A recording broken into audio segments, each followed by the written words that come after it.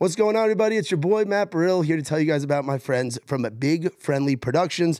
Now, they specialize in creating merchandise for bands, artists, and even lifestyle brands. With their in-house equipment, they can provide shirts, branded hats, and more, as well as some graphic design services.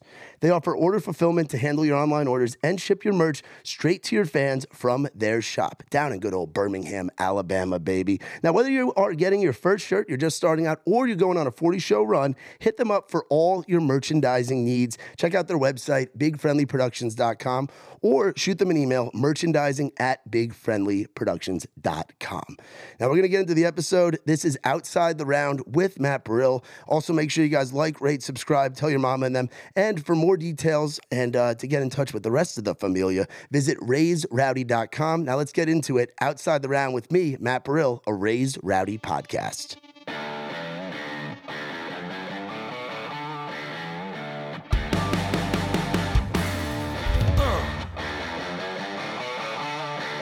Come on. This is Outside the Round with Matt Burrill, a Raised Rowdy podcast. Yeah.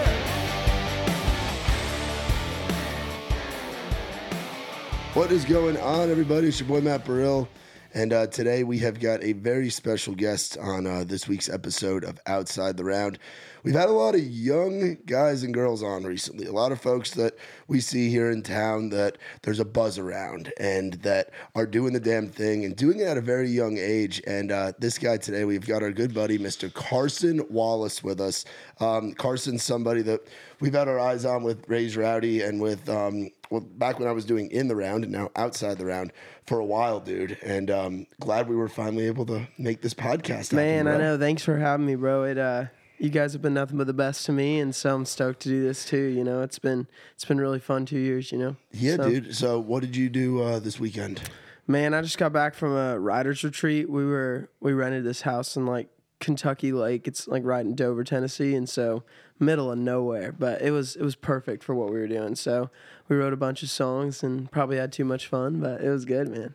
Yeah. Nothing wrong with that. Who else was on that retreat with you? Yeah, it was Jordan Dawsey, Matt Mulhare, Claire Park, Trent Wayne, Zach John King, dude, all the homies, man. That's a crew of people because like I know Matt and Trent are kind of close, and obviously Jordan and Clara, and then that's like a mix of just some of my favorite individual like up and coming songwriters in Nashville, all in one cabin. That's a sick retreat. It was so dope. I mean, I love all those guys. I've written with most of them like at least once, you know, and so to just get all of us together and just hang out too. I feel like there's something special about when you know that you're staying in that house for a couple days and it's like there's just like pressure that's lifted off your shoulders and you can just have fun and you can just write for fun and it's just so cool. What do you do besides writing songs? Like what is, because to me like if we did like a Raised Rowdy writing retreat, it would be like a frat house, you know, like our vibe is like that. It can definitely get there for sure. I mean, we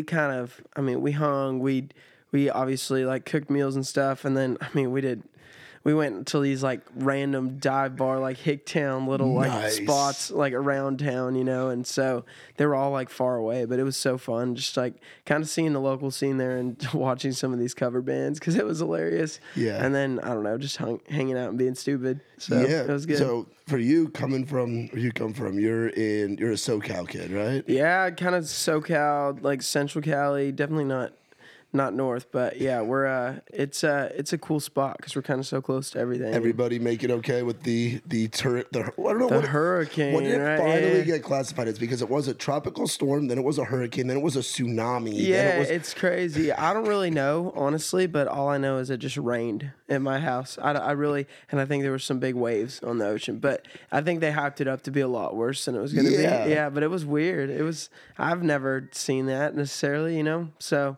Wild. Yeah, because I was down in Florida on vacation that weekend when, and I remember watching the Weather Channel being like, oh shit, Cali's getting fucked. But then it was like, after it was like, aside from that picture of Dodger Stadium, which people don't realize, Dodger Stadium's like elevated, so no shit it's going to flood around there. But they hyped it up and dramatized it a little more than what it would have been. Yeah. Oh, of course. Yeah, but it was funny. I was like, this is going to be interesting. And then I guess it wasn't that bad. Is your family still out there? Yeah, so my mom and dad and brother all still are out there in the town we grew up in. It's cool to see them, and it's always fun to go out there. They definitely are stoked that I'm out here doing this, but they miss me still. What do you miss most aside from like family and friends, which is like the obvious answer? Yeah. What do you miss most about your hometown? Yeah, I mean, I would say like I just miss it geographically. It's funny because you go somewhere like Nashville and you're kind of landlocked, and like there's not necessarily any crazy mountains or anything. It's kind of just the South, you know. Yeah. But then you go out there and you literally like you look up from basically wherever you are and you can see some set of mountains. And like my hometown is right at the base of Sierra Nevada, so it's like that's beautiful. 10,000-foot mountains like right there, and That's ridiculous. Mount Whitney is like 40 like miles from my house. Like it takes forever to get there, but it's like really, really close, and it's like 14,000. It's the biggest mountain in the continental United States, you know?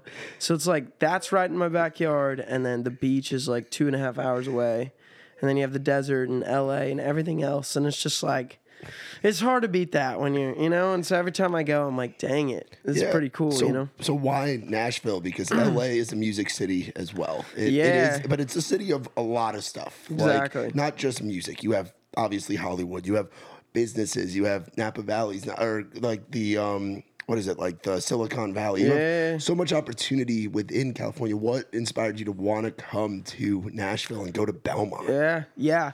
I feel like for me, Nashville has always been this place that like feels set apart from LA, and I'm in talking to people, it's like LA is such a creative hub for sure, but it's like if you truly want a collaborative spirit of everybody's trying to help out each other, and especially country music, like Nashville's the spot, you know. And I have an uncle that is a writer in town. His name's Marv Green, and so he's been here 30 years now, and so I've always grown up with him flying writers out from Nashville to California to do this writers round, and these guys always seem like the coolest human beings, and like genuine and kind, but also extremely talented. And so it's like when I had to decide where I kind of wanted to be after high school, it was like making the most sense to be in Nashville. You know, I kind of consider Texas. I really enjoy the scene down there and the music that comes out of there. But ultimately, it was like the songs are being written in Nashville. You know, and so Belmont was kind of a vessel for a 17-year-old to get here, you know? Yeah, dude. So, and Texas has a lot of Cali influence in it. You can get an In-N-Out burger in Austin. 1,000,000%, yeah.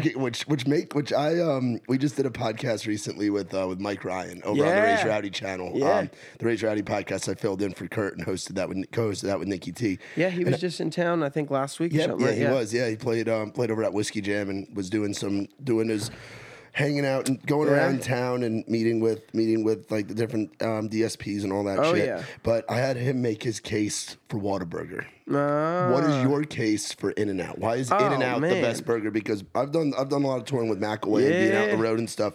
And whenever we have an In-N-Out in the area, it is a thing. As tour manager, I would go and I'd get everybody's burgers and we'd go animal style. Like we'd get after. Come on. Why is In-N-Out the best burger? Dude, well, okay, one of the things you just said, it's like the animal style sauce is out of this world. It's hard to beat.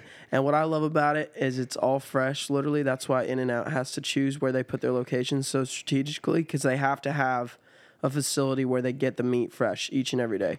And so I totally believe that makes a difference. You can taste it when you eat, like, have the burger. And then, I mean, the fries, impeccable, so good.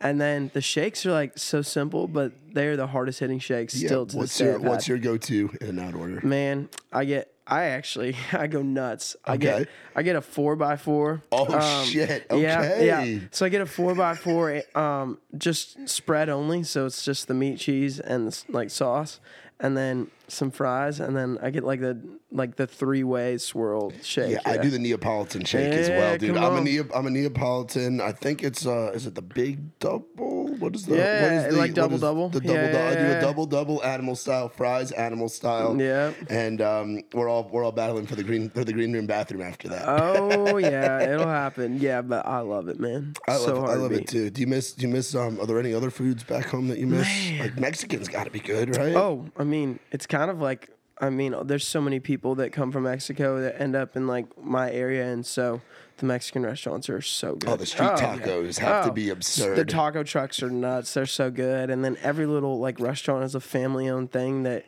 has literally been there forever, and so it goes so hard. I've struggled to find somewhere here that You got to go to Antioch, bro. No, okay. There's You got to go to Antioch. I've You heard gotta there's get a place out there. Gringas. There's a place in Franklin that's like in the strip mall, like by Kroger. Dude, it's so good. I can't though. imagine a Franklin strip mall being my favorite Mexican spot in Nashville. You got to try it first. It's called Los Primos, man. It's Okay. come on. Primos, like premium. Yeah. Well, Primos. it's actually the cousins. Okay, but, cousins.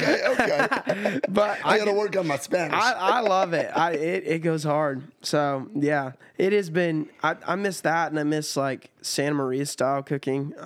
What is so like what is that basically style? it's like grilling. So when you come here and you say we're gonna barbecue, usually that means like on a Traeger full of like sauces and all this, right? Well, I mean back there it's like Santa Maria style barbecue is literally just it's like open flame fires on like actual red oak wood.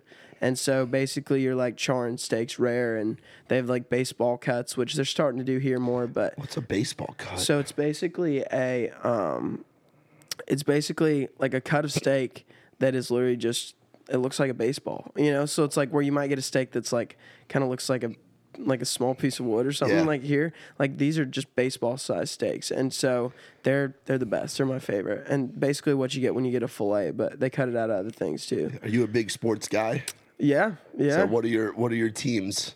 Oh man, USC for sure for football. USC and Like college. Like yeah, fight on. my girlfriend is a USC fan, but University of South Carolina. She claims that is USC. I hear you. Nah, come on. That's University of South Carolina. The USC is USC to me. I mean, so I always grew up like going to those games and hating UCLA. My dad went there, so it's definitely you're a little young you're a little young in general, but like you kind of missed out on the. Do you remember the Matt Leinart, Reggie Bush? No, I don't. I like briefly like. I've heard so much about it, I remember it, but no, I missed out on that. Like, dude, those teams were so fucking stacked, good. man. They were so much fun to watch. I used to man. stay up late, like past my bedtime on a Saturday, which luckily was a Saturday, so you don't really have a bedtime. You don't have school the next day. But like I remember staying up late watching those Pac-10 games back in the day, dude. Oh, nuts! And I mean, this year they might be good. We got this QB from Oklahoma, and obviously that coach came over, and so. I'm excited. We almost did good last year, and so we'll see. So college football is your big Yeah, thing. I'm not a big NFL guy. I honestly just have never really dove into it hard. I feel like in college they still have so much to prove that I feel like they just play harder, and there's so many teams that it makes it really interesting. Yeah, so and then I've always loved it. Then is USC are they moving conferences? Yeah, they're moving to the Big Ten. Fucking crazy. They're gonna have to fly they're gonna have to play at some point. They're gonna have to go to New Brunswick, New Jersey, and play Rutgers, and College Park, Maryland, and play Maryland. Yeah, like, it's crazy how it's geographically so different now. Yeah, I know it'll be cool. And those guys will have to go to LA. Yeah, dude, those guys will have to go to LA and have that jet lag, dude. It's gonna be a whole different thing, but it's gonna be cool to see like the classic matchup. I think USC was tired of having 10 o'clock games, like you were saying, and like nobody back east could watch them, so. They were like, no, we gotta step it up here. The Pac-12 is kind of going like this. Yeah, anyways. now you would have to wait for a Rose Bowl matchup to play Michigan or Ohio State or Wisconsin. Now you'll have that on the regular season schedule. It's gonna be cool. Do you play a lot of sports? Yeah, man. I played football up until like 8th grade, and I mean, I played pretty hard, and so I think a little bit of burnout, a little bit of like didn't like my coaches, so I actually quit that, and then played water polo in high school. Water polo. Oh, so I did that, and I wasn't on like a team, but that was like an activity in like middle school and like high school, like gym classes. Way. We had a That's pool. crazy. We had a pool at our school. Yeah, man. It's brutal, but it's fun. I mean, I thought football was tough, but you get in a pool and you can't touch the bottom, and you have to fend for yourself. It's brutal, but it was fun. So I did that and golf, like two extreme opposites. But you get out in the links a lot here in Nashville, don't you? Well, lately I feel like I've been more. It took me a while to really get out there, but I love it. I feel like that's the only sport in high school. I told myself like I'm gonna play this because I know I'm gonna play it after high school. I feel like so many other sports, unless you're specifically going to college for it, like nobody ever plays it again. It's like might as well make use of my time here. And Yeah, absolutely. I was on the golf team in high school, but I was an alternate. So my score yeah. which alternate's a great place to be. Yeah. Because there's not the pressure of being the 1, the 2, the 3, or the 4. By being the alternate, you still get to play all these nice country club and then courses. all you can do is either play, like, say you have a great round, then you'll be in part of the score, and if not, oh well. You know? Have fun with the other 2 guys from the other 2 schools, man. Exactly. Then you meet guys, and then you go play the public course that you can afford to play in high school with those guys. Oh yeah, yeah. It's a time. It's fun. You have some nice courses in Cali too. Oh yeah, I mean we had one like right by our house. It was one of the harder ones, and then I mean we played one in this little town called Solvang, where my uncles are originally from and my mom.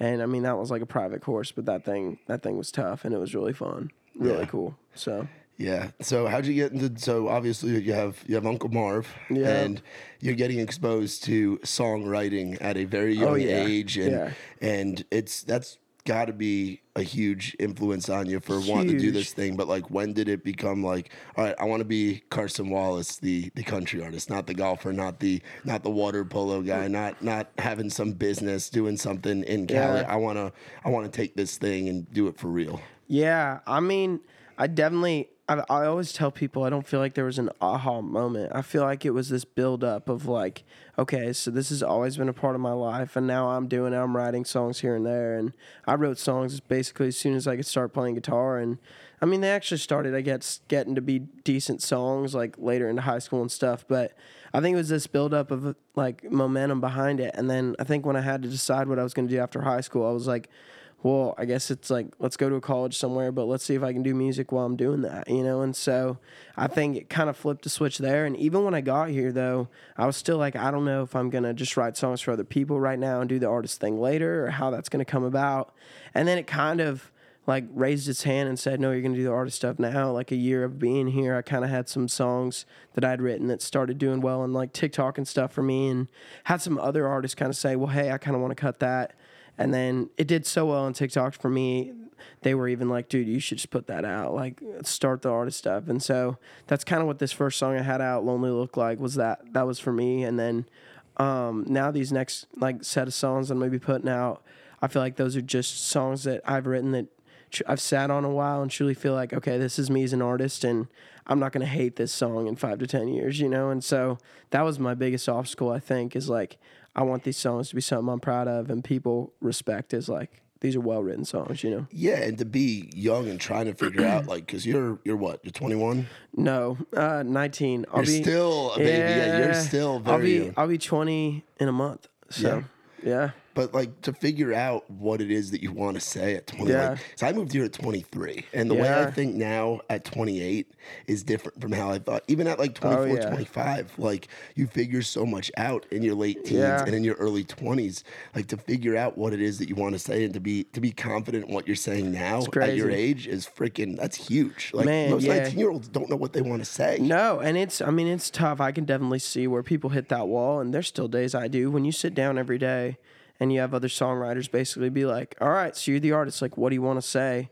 That's a lot of pressure, you know? It's basically like, okay, figure out your life and figure out your artistry right here. And it's like, obviously nobody's able to do that perfectly, but really for me, I'm just trying to write songs right now that, like, I do relate to, but they don't have to be my life story. For me, it's like, I want to write songs that I felt a little bit of what that song is basically putting out emotion-wise, but truly, like, do people relate to it too? Like, when I sing this song, is it believable for me to sing, but do people hear themselves in those songs, you know? And if that's the case, then it's like, that can be a Carson Wallace song, you know?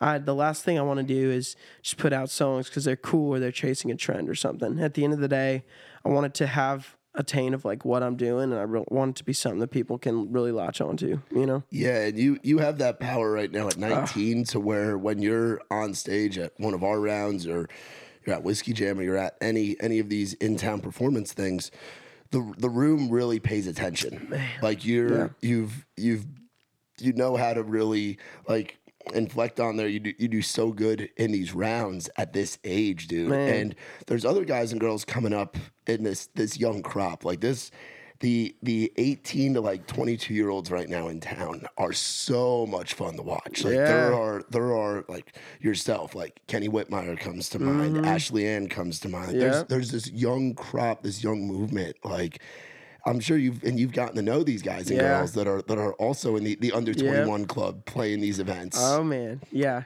So what advice would you have for someone that moves to town? Because there are kids that move here. There's a whole crop that just moved here recently that are starting their freshman years at Belmont. Like, it's crazy. Well, how would you best advise somebody like being able to network, not being able to get into Red Door, not being able to get into Tin Roof or get into Live Oak? Even Live Oak, yeah. So how have you been able to do that network and make those connections? Because you've done a pretty good job of it. Man, I tried. I mean, I'll be honest, it's not easy. I feel like the first year I was here, I felt like I was just hitting wall after wall of like not being able to get into places or people not taking you seriously because you're a freshman at Belmont or something. But ultimately, it's just like being persistent. I think people talk about this town in general. It's like if you knock at the door long enough, somebody's going to answer, you know? And so I think it's truly just knowing that nobody else is going to do it for you.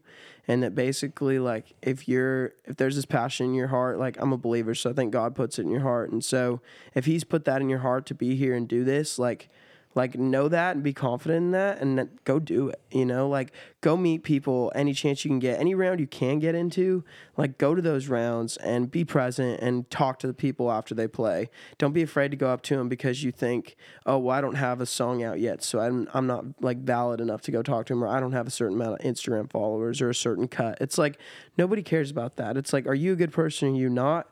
And are you good or are you not? And they're not going to know that until they get in a room with you, you know? So really, truly, like, know that people are out here and they want the best for you. And so just go meet anyone you can and go network, and you never know who you're going to talk to. I remember I was at a golf tournament and Hasten was there, and I didn't even really know who he was, but then someone was like, oh, that's the owner of Live Oak. I'm like, oh, well, there you go. And so it's that cool to have that connection because obviously I'm not 21, but every time I'm in there, he's like, oh, hey, man, how are you? And it's just that thing of like, there's that certain good connection between each other, you know, and you never know who you're going to meet, you know? Yeah, there's guys and girls that do the under 21 thing. Yeah. And they wipe off the X or they take off their... No, man. You have so much respect, and it makes it so much easier on guys like myself and Nikki T and Ward and people that are putting on these events and working with these bars and working with people like Hasten and Dave and Maggie at Live Oak, that you're cool to go in there because you know that, hey, in 2 years or in a year, in a month, or when you are 21, you'll be able to have a beer like everybody else. Exactly. If you choose to do that, why not come in and just take the opportunities while you can and be grateful for the opportunity to be under 21 and be in the bar and be able to network and be able to play and showcase yourself. Like, we couldn't have said it better, because we've had issues with that with guys and girls that are like even on the radio now and doing stuff that when they were under 21, we had to clean up a mess because they took off the wristband and had to defy us and drink a beer in front of the bar, and it was a pain in the ass. And I never get that from you or Kenny or Ashley or a lot of the guys and girls that we have kind of in our the young guns that are coming up right now, dude. So we appreciate that. So who were some of your like earliest like friends in town? Because there's a lot, you've done a good job of building not just one circle, but like multiple circles. Like I see you hanging out with our boy, one of my favorite guys in town, Reed Morris, all the time. Reed to me is just one of the best ambassadors to what a songwriter and what an artist is in town as far as being just a good person. Like, so who were some of your other folks in addition to Reed and like those guys that you met? Yeah, I mean, one of my roommates, buddy I live with now, his name's Axel Deal. He was one of the first guys I met that was truly like passionate about music like I was, and so he's working his way up too as a writer and artist.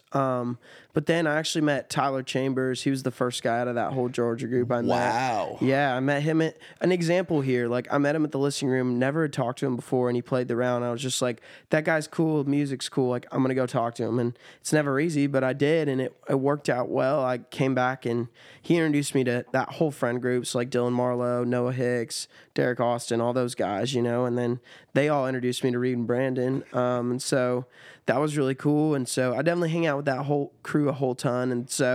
And now a lot of my closer friends are actually that whole group I was at that writers retreat with now too. You know, I mean, Clara and Jordan and Matt Mulhare and Chase McDaniel out there and Avery and Zach John King, like all those different guys. I'm always close with them and really appreciate them. And honestly, from there's a ton of people I'm acquainted with. Like, I'm thankful for guys like Heath Warren who've kind of taken me under their wing and been like, I believe in this person, you know? And so there's definitely been a lot of those guys too. But I try to keep the, like, close friend group pretty tight-knit just because I think it's important to surround yourself with people that you feel like are only bringing you up and only, like, trying to make you better, you know? Yeah, dude, absolutely. Like when I first moved to town, I was bouncing on Broadway, and that was my circle, was the guys and girls I worked with at Whiskey Row. Yeah. Which is very different than the guys and girls I was with after that, and very different from the folks I met during COVID, and very different from where I'm at now. You know, like over time you just meet new people, and everybody, like you said, like there's a plan. Everybody kind of comes into each other's lives for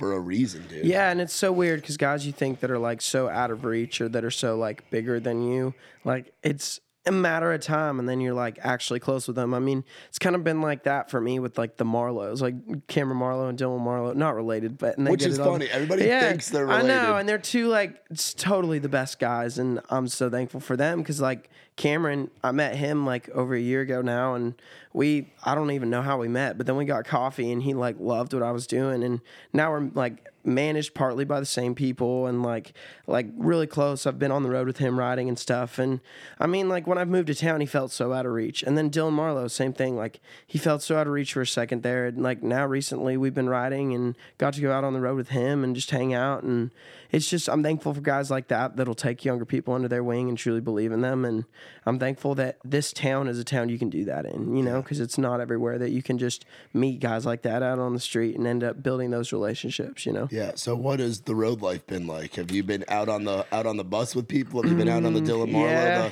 the mini bus that Dylan that's Screech and those guys? I did it the wrong way. I think my first road experience was on the big bus with Cameron, so I got spoiled. What bunk were you on? Oh, I was on the top bunk. Okay, I've been a top bunk guy. Yeah, I think I'm a top bunk guy. But I kind of got spoiled because I was on that, and I was like, oh, this isn't too bad, you know. But I'd never been in a van or anything. And then Dylan's bus was like not even bad. I mean, yeah, it's shorter. Yeah, I've driven it before. Yeah, I mean, it's kind of a vibe. I wasn't opposed. And if I like when I start hitting the road and stuff and have to be in a van, I'm gonna be like, dang it, I went the wrong way, you know, down the totem pole here. But no, it's been kind of fun, you know. I'm excited to get out there and be the artist on the road for sure, but I'm really thankful to get out there as a rider right now too, and like collaborate with guys like those guys and truly see what it's like so I can learn from their mistakes and learn from what they do well. Do you remember where the shows were? Yeah, so with Cameron, I flew into like New York, and so there was a show in New York. In like the city? Yeah, in the city. Was that your first time? No, I'd been there. We saw Stapleton in Madison Square Garden like a while back, so that was really cool. But yeah, Cam played this really cool spot there, and then we went to DC the day after, so that was really cool. And then he had a show in like Warrendale, Pennsylvania. Oh, like, dude, that is Jurgles. Yeah, that venue's crazy. That's kind of where Ray's Rowdy started. Nicky T's done a lot of work there because Nicky T's from Pittsburgh, so Ray's Rowdy started in Pittsburgh, and a combination of Dusty Armadillo and Jurgles, the venues that are in Rootstown, Ohio, and Warrendale, PA, just outside of Pittsburgh, and then a festival called Country Concert that's in Fort Loramie, Ohio. That's like a 42-year family-owned festival that holds like 30 to 40,000 people. Ooh. But going to those places, what was like, did you have a moment where, did you have like a rookie mistake like on the road with those guys? Think something funny? I'm trying to think. Man, I mean, my rookie mistake was probably like, we were at this like the last night in like Warrendale, we were like, obviously, like, people drink out there and stuff, and it is whatever, but I'd never smoked a cigar. And so I was just, like, trying to figure out how to smoke a cigar for an hour. And then, like, in the meantime, everybody was, like, enjoying themselves, like, having the best time. And I was, like, inhaling the cigar smoke and everything. It sucked. So I guess you could say I looked like a big rookie out there doing that. But other than that, I mean, it was pretty fun. I mean, we just rode a ton and all hung out, and I got really close with the guys on the bus really quick, and But yeah, cigars, man. Well, cigars, Nikki and I can get you into. Yeah, I know, right? We have a deal with Crown Heads in town. Heck yeah. So if you want to come over to the house, and we will teach you the right way to All smoke. We'll right, give you a yeah. full education. So the next time you're out there with Cam and the boys, There you you know go. what you're doing. Yeah. Dylan and the boys, because they smoke cigars too. Yeah. What is Cam's guitar player, Jay? It's Jake, right? Man. He's a hoss cat. Oh my gosh, they call him Hoss. Yeah, Yeah. I haven't like formally met him. Yeah. But we saw What an animal. Yeah, we saw a Cameron Marlowe show at Cahoots in Lebanon. Yeah. And it was wild. It was a few months back. Nikki and I went, and we were like right in front of like Jake's side of the stage. Yeah. And he walks out and he puts the cooler right in front of his mic. Oh, he yeah. cracks open a Miller Lite. He's got the NASCAR shirt on. He's got the lid on. He is just rearing to go. He is an animal, and he doesn't change when he gets off stage. Like that's just him. That's him, man. I mean, God, we had fun. He makes it just so fun, you know. Like there's never a dull moment with him. Yeah, the shotgun competitions on stage are hilarious.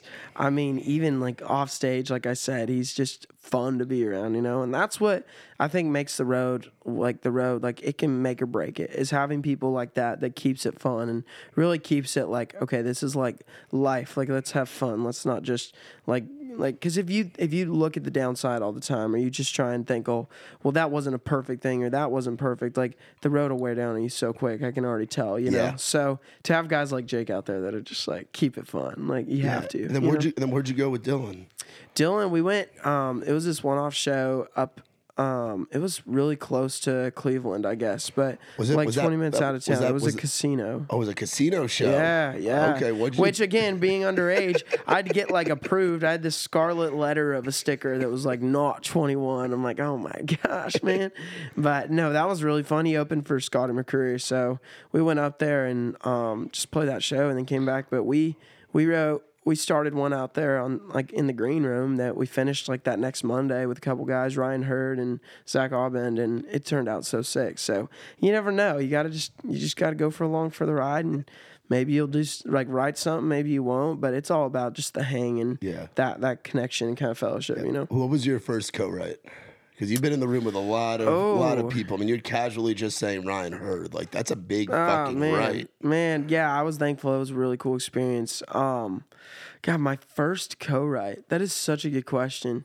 I had a guy at home that's like this cowboy guy. He actually rides like PRCA Saddle Broncs, but I mean, he's been like playing a lot of rodeos and stuff out there. So truly, I think he was my first co-write. I mean, and we just got together. Okay, first co-write in town. Okay, in town, I could not tell you. That's bad, but I couldn't tell you.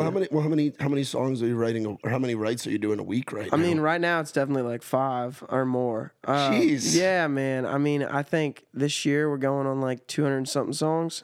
So like at least 200. Bro. Yeah, so Man, yeah, I could not tell you when I got to town who was my first one. I bet it's somewhere in my calendar. A write that you were your first write where you're like, oh no, I'm getting in a room with this guy or this girl. Yeah, man. One that you were intimidated with. Yeah, I'm thankful. My buddy Colton Venner. I don't know if you know Colton. Dude, yeah. Man, so him and I got coffee not long after I'd been in town. I'd been a fan of his stuff before we came to town, and so. But I'd reached out to him and he'd responded, and so we got coffee. And actually, at that time, like he was like on the brink of getting a pub deal. Like he was really close, and I was like, "Dude, about time! Like I love this guy." Yeah. And so we had hung, and he was like, "Well, dude, let's write a song." I was like, "Oh, whoa, really?"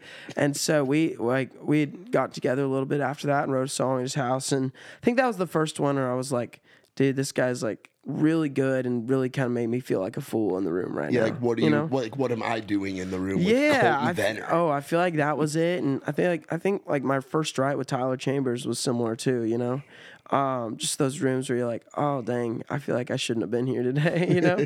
But those are the rooms that just, I mean, you learn and experience, and you probably did better than you think you did. But I mean, when you have somebody truly that feels like their craft is a whole nother level above yours, it can be intimidating. Yeah, like I've had some podcast guests where I was intimidated. Yeah. You know, like because I started doing I got my first radio show in 2013 when I was doing like college radio stuff. And at that point, that was back when I was drinking and everything kind of I was kind of on autopilot to an extent. Oh yeah. But when I remember getting getting to town, I remember the first one where I was like, "Oh shit, we have a podcast with Ryan Nelson." Oh, it was yeah. like my 8th or 9th that we had done, and crazy. I was at the time I was like, and now Ryan's like one of my best friends. Yeah, you know, it's just like, funny oh, how shit. that works, huh? Yeah. Yeah, where you're like intimidated by somebody. What was the moment? Because like me, you're from very, very far away. You're from obviously a little bit further away than I am. Super small 'cause town too, like 1,000 people. Okay. Oh, I didn't know that. Yeah. So like, I mean, people talk about small towns out here, and I mean, there's definitely some that are smaller, but I mean, my town, like no stop, like barely a stop sign, no stoplights, like one gas station. Like, But what was a moment of like culture shock where you're like, I'm in the South? yeah, ooh, Because you have to have some of that too. I know Nashville. Yeah. There's a little. Nashville's very much like a melting pot of like people from all over the world. yeah, honestly. I've noticed that for sure. I think maybe a culture shock was just how diverse Nashville is and how many different people from everywhere come here. But I think another culture shock, the fried chicken. I don't know why, but just like everybody like loves all fried stuff in general, and I'm like, oh, this is weird. Like we didn't really eat this at home, you know. So I feel like that, and definitely the just, I don't know, maybe a good culture shock was just how cool people are and nice people are, you know, because that's, California gets a bad rap because there's definitely that. Like, there's some people that aren't the best, you know? Dude, I relate. I'm from New York. Yeah, I get it. exactly. I mean, in my small town, like, you even had that, but you had some good people that, I mean, the older California was really, like, where it was at. There was a lot of great, like, cool people. I mean, like, talk about, like, the last half of, like 1900s or early 2000s, you know? It's like, California was the cool place to be. There was cool people, but they were kind of weren't too about themselves. And so it's definitely changed. But I think that was something about the South. I was like, all these people are really cool. And even if they have some sort of status, like, they talk to you like they've known you forever, you know? Yeah, what is LA like as a city? Because I've never been there. You've never been? The only place Okay. I've been is San Diego. Man, I mean, I haven't been in a second, but LA is, you think it's big, but then you get there and you're like, oh, it's big. Like, I had a buddy the other day tell me, like, the first time he went to LA, he drove in at night or something, and so he was like, oh, this isn't bad. Like, the traffic, what? And then the next morning they were like, hey, let's go somewhere, and they got back on the 405 or whatever he drove in, and it's like 10 lanes of traffic, like all backed up, and he was like, oh, you know, it's like, so LA is a lot of traffic, and there's a lot of cool stuff, and it is massive though. Like you can drive an hour depending on the time of day and still be in LA if the traffic's bad, you know, and it's like it spans a big ways. And I don't know, we've always, like, the USC games were always so fun, and then we go to like Disneyland or something, and we played a ton of water polo down there too. And so I'm excited to go back and do some music stuff there, because there's actually a lot of people that I like really respect that are there still, and so it'll be fun to go right. But yeah, my experience of LA has never been horrible, you know. Yeah. So, When are you going back? Do you have a trip planned? man, I don't know. I've talked to some like publishers and stuff out there. I ultimately don't think I'll end up with them, but like writer trip wise, it would be fun to get something next year out there, I think, and lean into that. I feel like my music like lends itself to, it could have some crossover writers on it, and I think it would benefit from that though. You know, I think like there's some cool melody and stuff that happens when you get somebody from LA in a room, you know, and obviously everybody's flying back and forth so much now that it wouldn't be a huge deal to get out there. Have you done the drive? The drive from California? Yeah, right when I moved here, we did it, and it was 30 hours. Yeah, it was That'll rough. put some hair on your chest right there. Yeah, man, 3 days. It was rough, but it was just me and my dad. It was I don't know. It was a cool experience. I won't ever do it again. That has to be like looking back. Like, I mean, I know you're so young, and it was only like 2 years ago or whatever. But like to have 30 hours like in a car with your dad, like that's some real like one-on-one time, especially a trip going to college, because everybody remembers. Like, I remember I only went to college like. It was like 2 hours or 2.5 hours from where I grew up. Like, I grew up right on the New York, New Jersey line. And my parents dropped me off at college. It was like, okay, home's only two hours away. Man, For you, it's like, all right, I'm going out here 2 time zones away. Yeah, home's like a 6-hour flight, like combination of 2 flights. Like, it's a lot more than, I mean, it was fun. I mean, my dad and I have always been pretty close, so we just kind of. What do your parents do? Yeah, so my dad runs this irrigation district. So basically, in California, it doesn't rain year round like it does here. So all summer it's dry, basically, other than like when you get a hurricane. And so, but there's so much snow in those mountains above like where I live that like hopefully, if it snows enough, it kind of melts off and goes into the lakes. And then my dad's job is basically to like get that water to farmers down in the valley that are growing like citrus or whatever it may be. A lot of citrus, a lot of like nuts, like almonds, walnuts, pistachios, all that. And so basically he's just delivering the water and divvying it up to the right people for however much they're paying for it or whatever it is, you know? So it's a whole different economy that like Nashville doesn't, like Tennessee, the South in general doesn't really like have a role for that here. You know, it's different. Yeah. And then what does your mom do?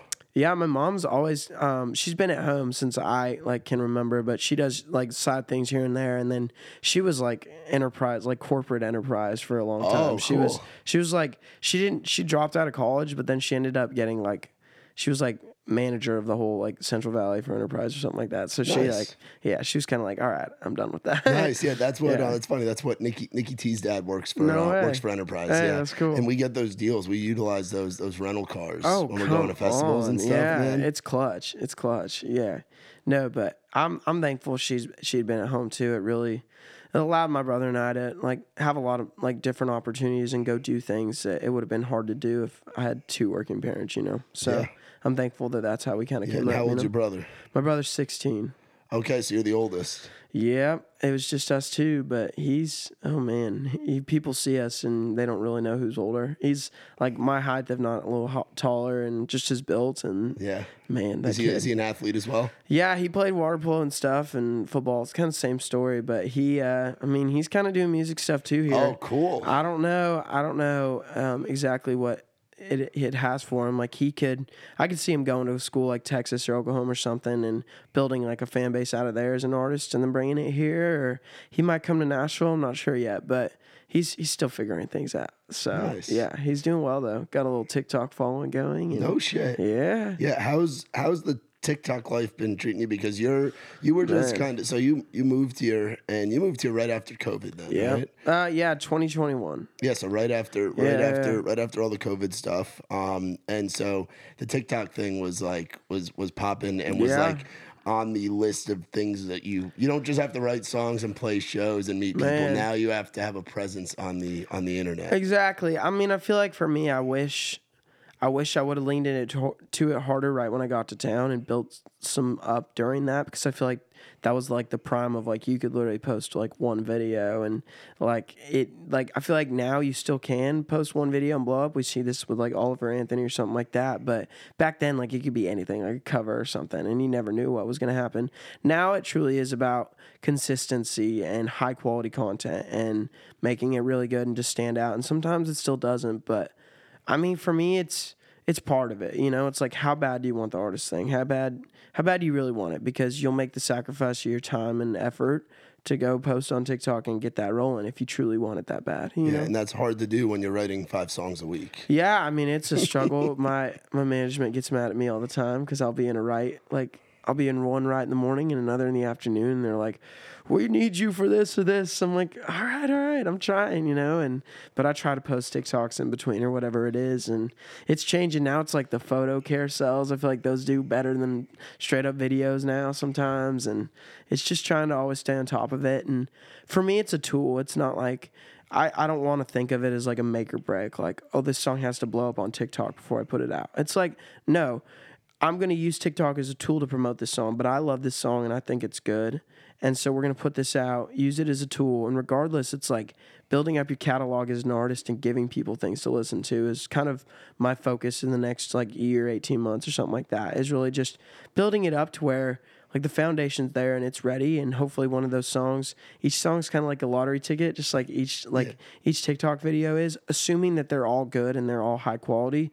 It's just a matter of which one's going to pop, you know? Yeah, have you had any? Because I'm not on TikTok a whole lot. We've outsourced it. We've outsourced it for a while. Now I'm good starting. For you. now I'm starting to post the TikToks myself and generate the clips myself and working a lot on that. So for like I'm starting to get on there more, but have you had anything like in particular kind of like just I mean that Lonely Look Like song, I never had videos that got like like multi-million views or something like that, but I had multiple videos with hundreds of thousands of views and like kind of consistently. And so I was like, okay, people are eating this song up. Like this is like, yeah, let's put this out.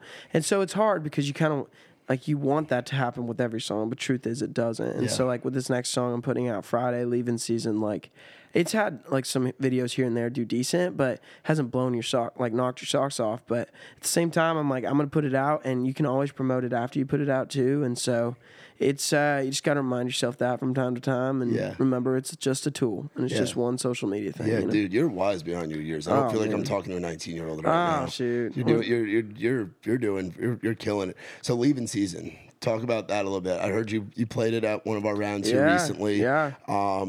Who'd you write it with? Why that song is the next single? Because when you're writing 5 a week, you have a lot to choose from. 1,000,000%, and it's you. I mean, you kind of just made my point. I wrote that song a year and a half ago now, and so it was, I think, the first song that I'd written where when we finished, I was like, this is a great song. Like, this stands up to a lot out there, you know? And so I wrote that with Nathan Wilson, Darian Lay, and Liam Coleman. There's a second there where we all wrote quite a bit, too. And so that song, like, I don't know, there's something about it that I've lived with it a year and a half now and played it out. And it's still, like, it's something that I go to and I'm like, I love this song and I think it's good. And so I'll play it in meetings or at rounds or something like that. And it's always had a good reaction. And I think with people leaving for college and stuff this fall a lot, it's like kind of worked out timing wise perfect, where I was like, this song, I feel like a lot of people are kind of going through what this song portrays and will continue to throughout the rest of the year. So it's like, let's put this song out now and give it a chance. And I think it's truly a display of good songwriting above all else, and like a song that people can grasp onto and really feel like, wait, that's me. I'm going through that right now, you know? And so it's a little different approach. It's like, I mean, some people say it reminds them of some of the Zach Bryan stuff or something like that. And hey, I'll take that, you know? But I don't know. I'm trying to just keep my artistry. The last thing I want to do is beat it to the ground of the same thing over and over again. So I want to put out stuff that all is in the same vein, but maybe a little different. So like this song is obviously a little bit different than Lonely Look Like, and the stuff I have coming after it is going to be a little different, you know? So yeah, dude. Yeah. That's freaking awesome. Yeah, man. So what's kind of the next stage as far as your artist career? So like you have management that you're working with. Yeah. Like you're clearly doing the artist thing. You've gotten a taste of the road as a writer, which that's how a guy like Morgan started going out with FGL. That's how obviously like Ernest and Hardy, they all kind of came out of the FGL tree. You know, you look at guys like Ray Fulcher that are under that Luke Combs tree that go out on the road and write, and now are doing the artist thing at a very high level. What's kind of next? Because have you gone out and done like full band shows and stuff like that? So we played Whiskey Jam in April and probably will soon again. But other than that, no, Whiskey Jam was my first full band show with my own songs. So at home, I played a ton of like acoustic, just me and a guitar stuff. And I've done that here a lot, obviously. And so I think going forward, it's like just kind of taking it day by day. The last thing I always tell people, it's like, I definitely like plans here and there, but I never want to be one that's like, well, by next year we have to have this, or I haven't succeeded. It's like, for me, I think what God has for me is like so much bigger than I can ever imagine. And if you had told me when I moved to town 2 years ago that this is what I would be doing in 2 years, like everything that's happened in the last like year, I would have been like, oh, you're crazy, you know? So I've kind of just figured out to where it's like, I'm going to do my best each and every day and like set the goals where it makes sense, but not overset goals to where it's like, oh, well, I didn't succeed if I didn't do this, you know? But I could see myself in the next like year or so just like continuing to get these songs out, continuing to build up this fan base and foundation of a catalog and stuff, and going and playing like acoustic supporting for some guys here and there on the road, just to continue to be on the road a little bit and get on some buses and write with guys as like mentors and as like maybe I'll open for them. I'm not sure yet, but just build up this kind of foundation to where when I do have that one song pop or a build up of a couple different songs, like I'm ready and I feel like I'm seasoned on the road and I'm seasoned in the room and like have a catalog of artist stuff for people to go listen to and kind of take advantage of that moment when a song does pop and it does like truly take me to that next level, you know. And it's not going to be an easy road, and very rarely is it a short road to success, but I'm ready for it and I'm excited, you know. So. Yeah, dude. I mean, you're killing it. Like it's been cool to watch you grow and do what you're doing, and we're very happy to have you in like our Raise Rowdy family. I'm trying to think of when the first round was that we had you, because I think I had you in the in the round days. I think for sure. I met I think when I met Hasten that day, Nikki T, when I had been talking a little bit, and then when him and I finally, like Hasten and I finally connected, he was like, all right, come play, you know? And so I think that was the first time probably. And I mean, I'm just so thankful for you guys. You guys have been nothing but the best to me. And I told you this the other night, but it's like, I feel like I wouldn't be where I am or as far along in my career if I didn't have stages to play on in Nashville like you guys have given me, you know? And I think it's so important when you're meeting different people, whether it's a publisher or management or a label situation, and they're like, well, when are you playing next? And to be able to tell them like, hey, I'm playing a Live Oak with like Outside the Round or Raise Rowdy, it's like, it's so helpful, and it truly furthers and gives me an opportunity and other artists to showcase what we're doing, you know? So I can't thank you guys enough. Dude, and I'm stoked. We have you on I'm doing my first ever anniversary show. Yes, sir. The end of this month, in September. And we've got the lineup for that we'll be putting out closer, but I try to structure it where like I have different crews on there, different people. Like I like, Nikki likes to do this too, where sometimes we will ask somebody, like we'll ask you or Reed or whoever to bring, like, hey, you want to bring 2 or 3 friends with you to fill the round. But other times we like to kind of put people that we think need to play together. And the round I've got you on is with some other young folks, and one of them is a kid named Aiden Canfield. Yeah, who I don't know if you do. Okay, so you know Aiden, So I figured you would. I hoped you would know each other. Have you met Landon Smith yet? Yes, yeah. So, his manager actually goes to Beaumont. So, yeah. So they're both 2 young guys that I feel like are truly killing it. And then probably my other favorite, like under the 20, like one of my favorite under the, I gotta make sure I say one of my favorite, because there's so many of you guys and girls. We got Shelby Ray on that round too, so it's gonna be the 4 of y'all together, which to me is like, remember, like, I want it to be like that round specifically to be like, we had Carson, Landon, Aiden, and Shelby together. And then fast forward a few years from now, people are going to be like, how the hell did you have those 4 together? Because you guys all have such bright freaking futures. Man, yeah. And that to me is like what we like doing is finding young folks or older folks that we believe in and giving them a spot to play. And really, that's part of the reason I wanted to have you on this podcast, dude. Man. And I'm happy. So your first podcast in the books now. What'd you think? I enjoyed it, man. This is awesome. I mean, we're just hanging. Yeah. Do you listen to a lot of podcasts and stuff? I've tried to recently more. I mean, when you're riding all the time and playing all the time, it's like you can't get in the car and listen to music too. It's just too much. And so I've definitely dove into it more recently on the podcast. Any favorites that you like listening to? Like you got into Rogan yet? Rogan requires a lot of time. No, I haven't dove into Rogan yet. They're like 3 hours an episode. That's crazy. Mine, I try to keep right about an hour. There you go. No, I love that. The hour to me is like the sweet spot. Yeah, I feel like that too. I've listened to Bobby Bones does one with a lot of writers and artists. I've listened to that quite a bit. Ern does one, Just Being Ernest. Oh yeah, he does a great job. I'm excited they're doing that again. And then I've listened to a couple, like my church here in town that I go to, Ethos, they do one, so when I miss service, I'll go to that. Or there's a couple other churches outside of town that have some great ones I'll listen to. And then there was this like one that talked about like the Old West that Reed and I were listening to a little bit, and it's just all about like California history and stuff. It's pretty crazy. I can't remember what it's called off the top of my head, but cool. Yeah, I enjoyed that too. Do you take pride being? I know we had you on one of our West Turnt nights. Yeah, and we're hoping to do another one of those again before the end of the year, or early next year. We're hoping to do on a Tuesday or a Sunday at Live Oak.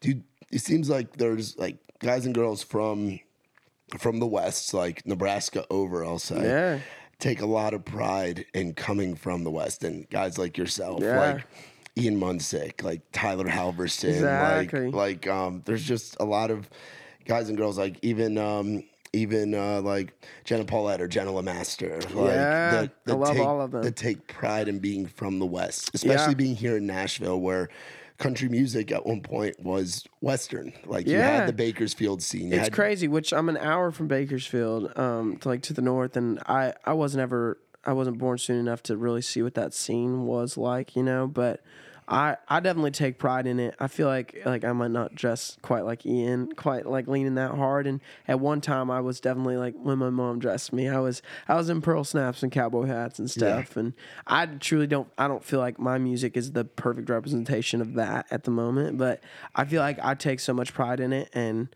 value that lifestyle so much. I mean, I grew up like riding horses and working cattle. I showed cattle all throughout high school. You showed cattle. Did you ever have one like?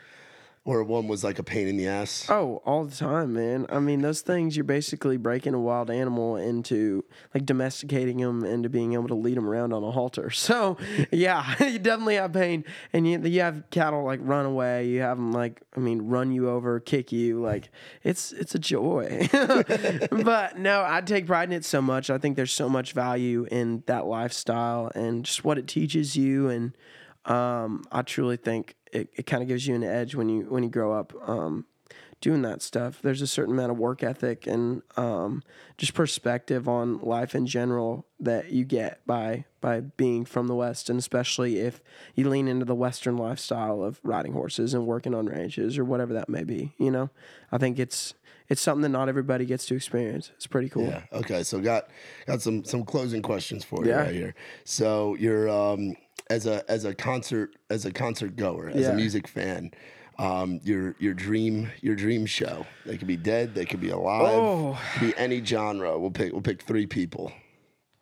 Dead or alive. Dead or alive. So you have like a headliner, you have a direct, look like how like the Wallen shows right now have Morgan and like Earn or Hardy and then Bailey. Like what would your dream thing as a concert goer?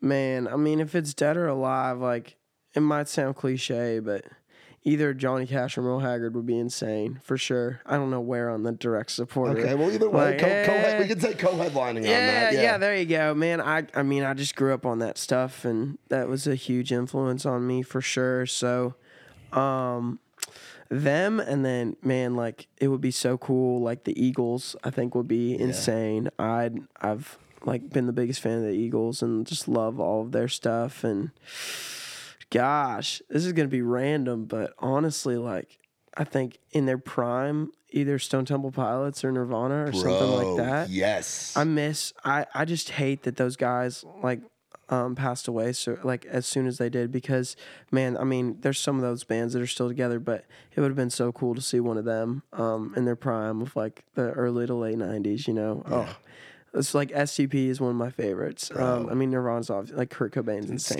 Scott Weiland. Yeah, Scott Weiland, and then Alice in Chains too, man. Bro. Oh, so good. And I think those songs lend themselves to so much to like what I'm doing a little bit. You can definitely see how I'm influenced by them. And country music in general, like the songwriting and stuff, you listen to it and it's like, okay, some of this stuff crosses over to what's happening in country music right now.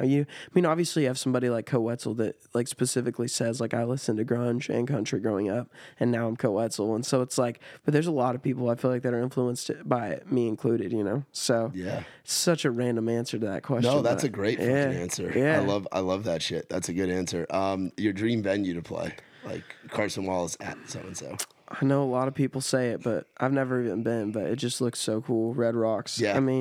Red Rocks or, man, there's some venues in Montana and stuff or Wyoming. Like, it would be so cool just to play a big show out there. I don't even know, like, some of the bigger shows they have, but it would be pretty dope. Like, like Cheyenne Frontier Days or something. Like, just one of those things. Cheyenne Frontier Days would be insane. Because that's that full circle thing for you growing up, doing the cattle cattle thing, rodeo, that you were doing. Everything else, man. So that would be cool. Also, I think it would be really dope. There's a venue in California that it's like they have some shows that are just insane venues. You know, it's like I don't even, for me, it's not necessarily like the venue size or something like that. It's just like what feels special and kind of set apart. You know, so there's a few different spots, and I'm like, it would be so cool to play there. Well, when you're day. playing Cheyenne Frontier Days one day, I'd like a guest list. Come spot, on, man. if Come on. possible, if you're able to squeeze That'd it be in. so cool. Yeah, no, I love it. One of your what's like your favorite spot to go to in Nashville? It could be like food wise. Like Okay. Where's a good food spot? Because you're a Belmont kid, so you've spent a lot of time in the 12 South area. Oh, I know, man. Dude, food wise though, Or even outside of that. yeah, man. I'm trying to think. It's bad because we were talking about this the other day. When you're a writer, like artist or something, it consumes you to the point where it's like, what do I even do for fun? You know, Yeah. out here. But man, honestly, it's gonna sound funny, but I hit Baja Burrito pretty often. Bro. Yeah. It's just, it goes hard. I don't know. Yeah, I was actually talking about that with my girlfriend the other day. Yeah. 'Cause she took her daughter over there for the first time to Yeah. Baja Burrito, and she's like, it's just a really good burrito, and their bowls are good, and it's an interesting part of town too. It's right there by Guitar Center. It's hard to beat. It's hard to beat. But no, I love that. And then as far as just like favorite thing to do around Nashville, man, I mean, you go to like Leaper's Fork and just, I love getting out there because it kind of reminds me a little bit of home and ranches and stuff, and getting out to where you don't see people. Like, oh, we did like a photo shoot like past Leaper's the other day, like in the middle of nowhere, and we stumbled across this like massive dairy out there. I'm like, where even are we? Like, it felt like a whole different world. But I just love getting out to places like that and really feeling like out of the city. You know? It's important. Yeah. It's important to be out of the Kind of ground you city. back and remind you like why you're in the city and like what you're doing that for and everything else, you know? So Yeah, like when I first moved to town, I lived in Spring Hill. I don't know Yeah. if you know where Spring Hill's Yeah, I do. at. Yeah. It's about an hour south of town. Yeah. I would commute from there up to Broadway 6 days a week.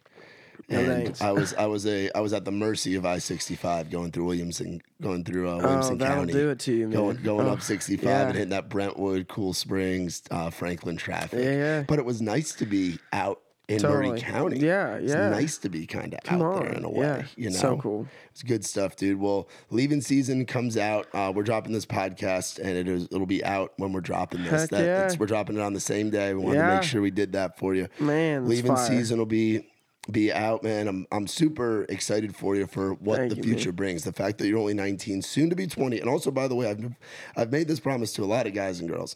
When you turn 21, we are going to throw you a big ass. We're gonna have some part of a big ass 21st birthday Come party, on, man. being that we've known you for so I long at a know. young age. It's gonna be funny. It's gonna be quite the experience.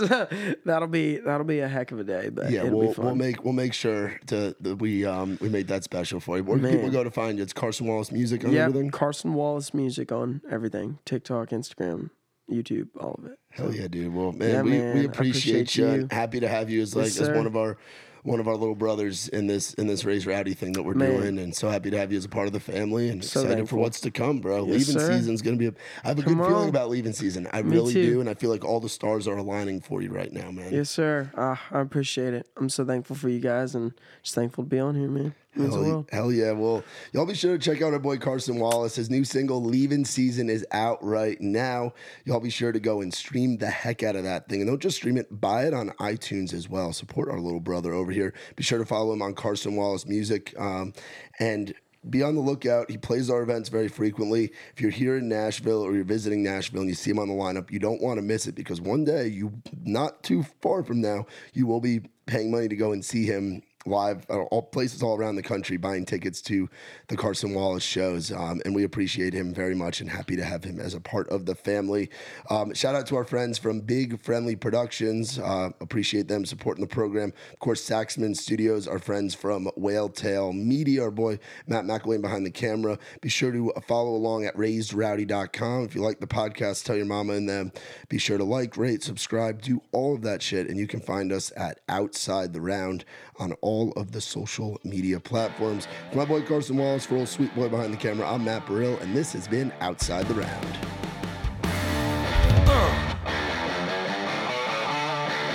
Come on.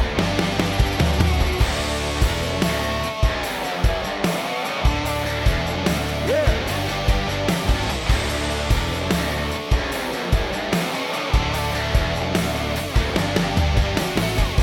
I ain't never been the kind place for too long. I ain't never been the best at saying I love you to a girl I love. Only got a couple tricks on my sleeve. They usually just make 'em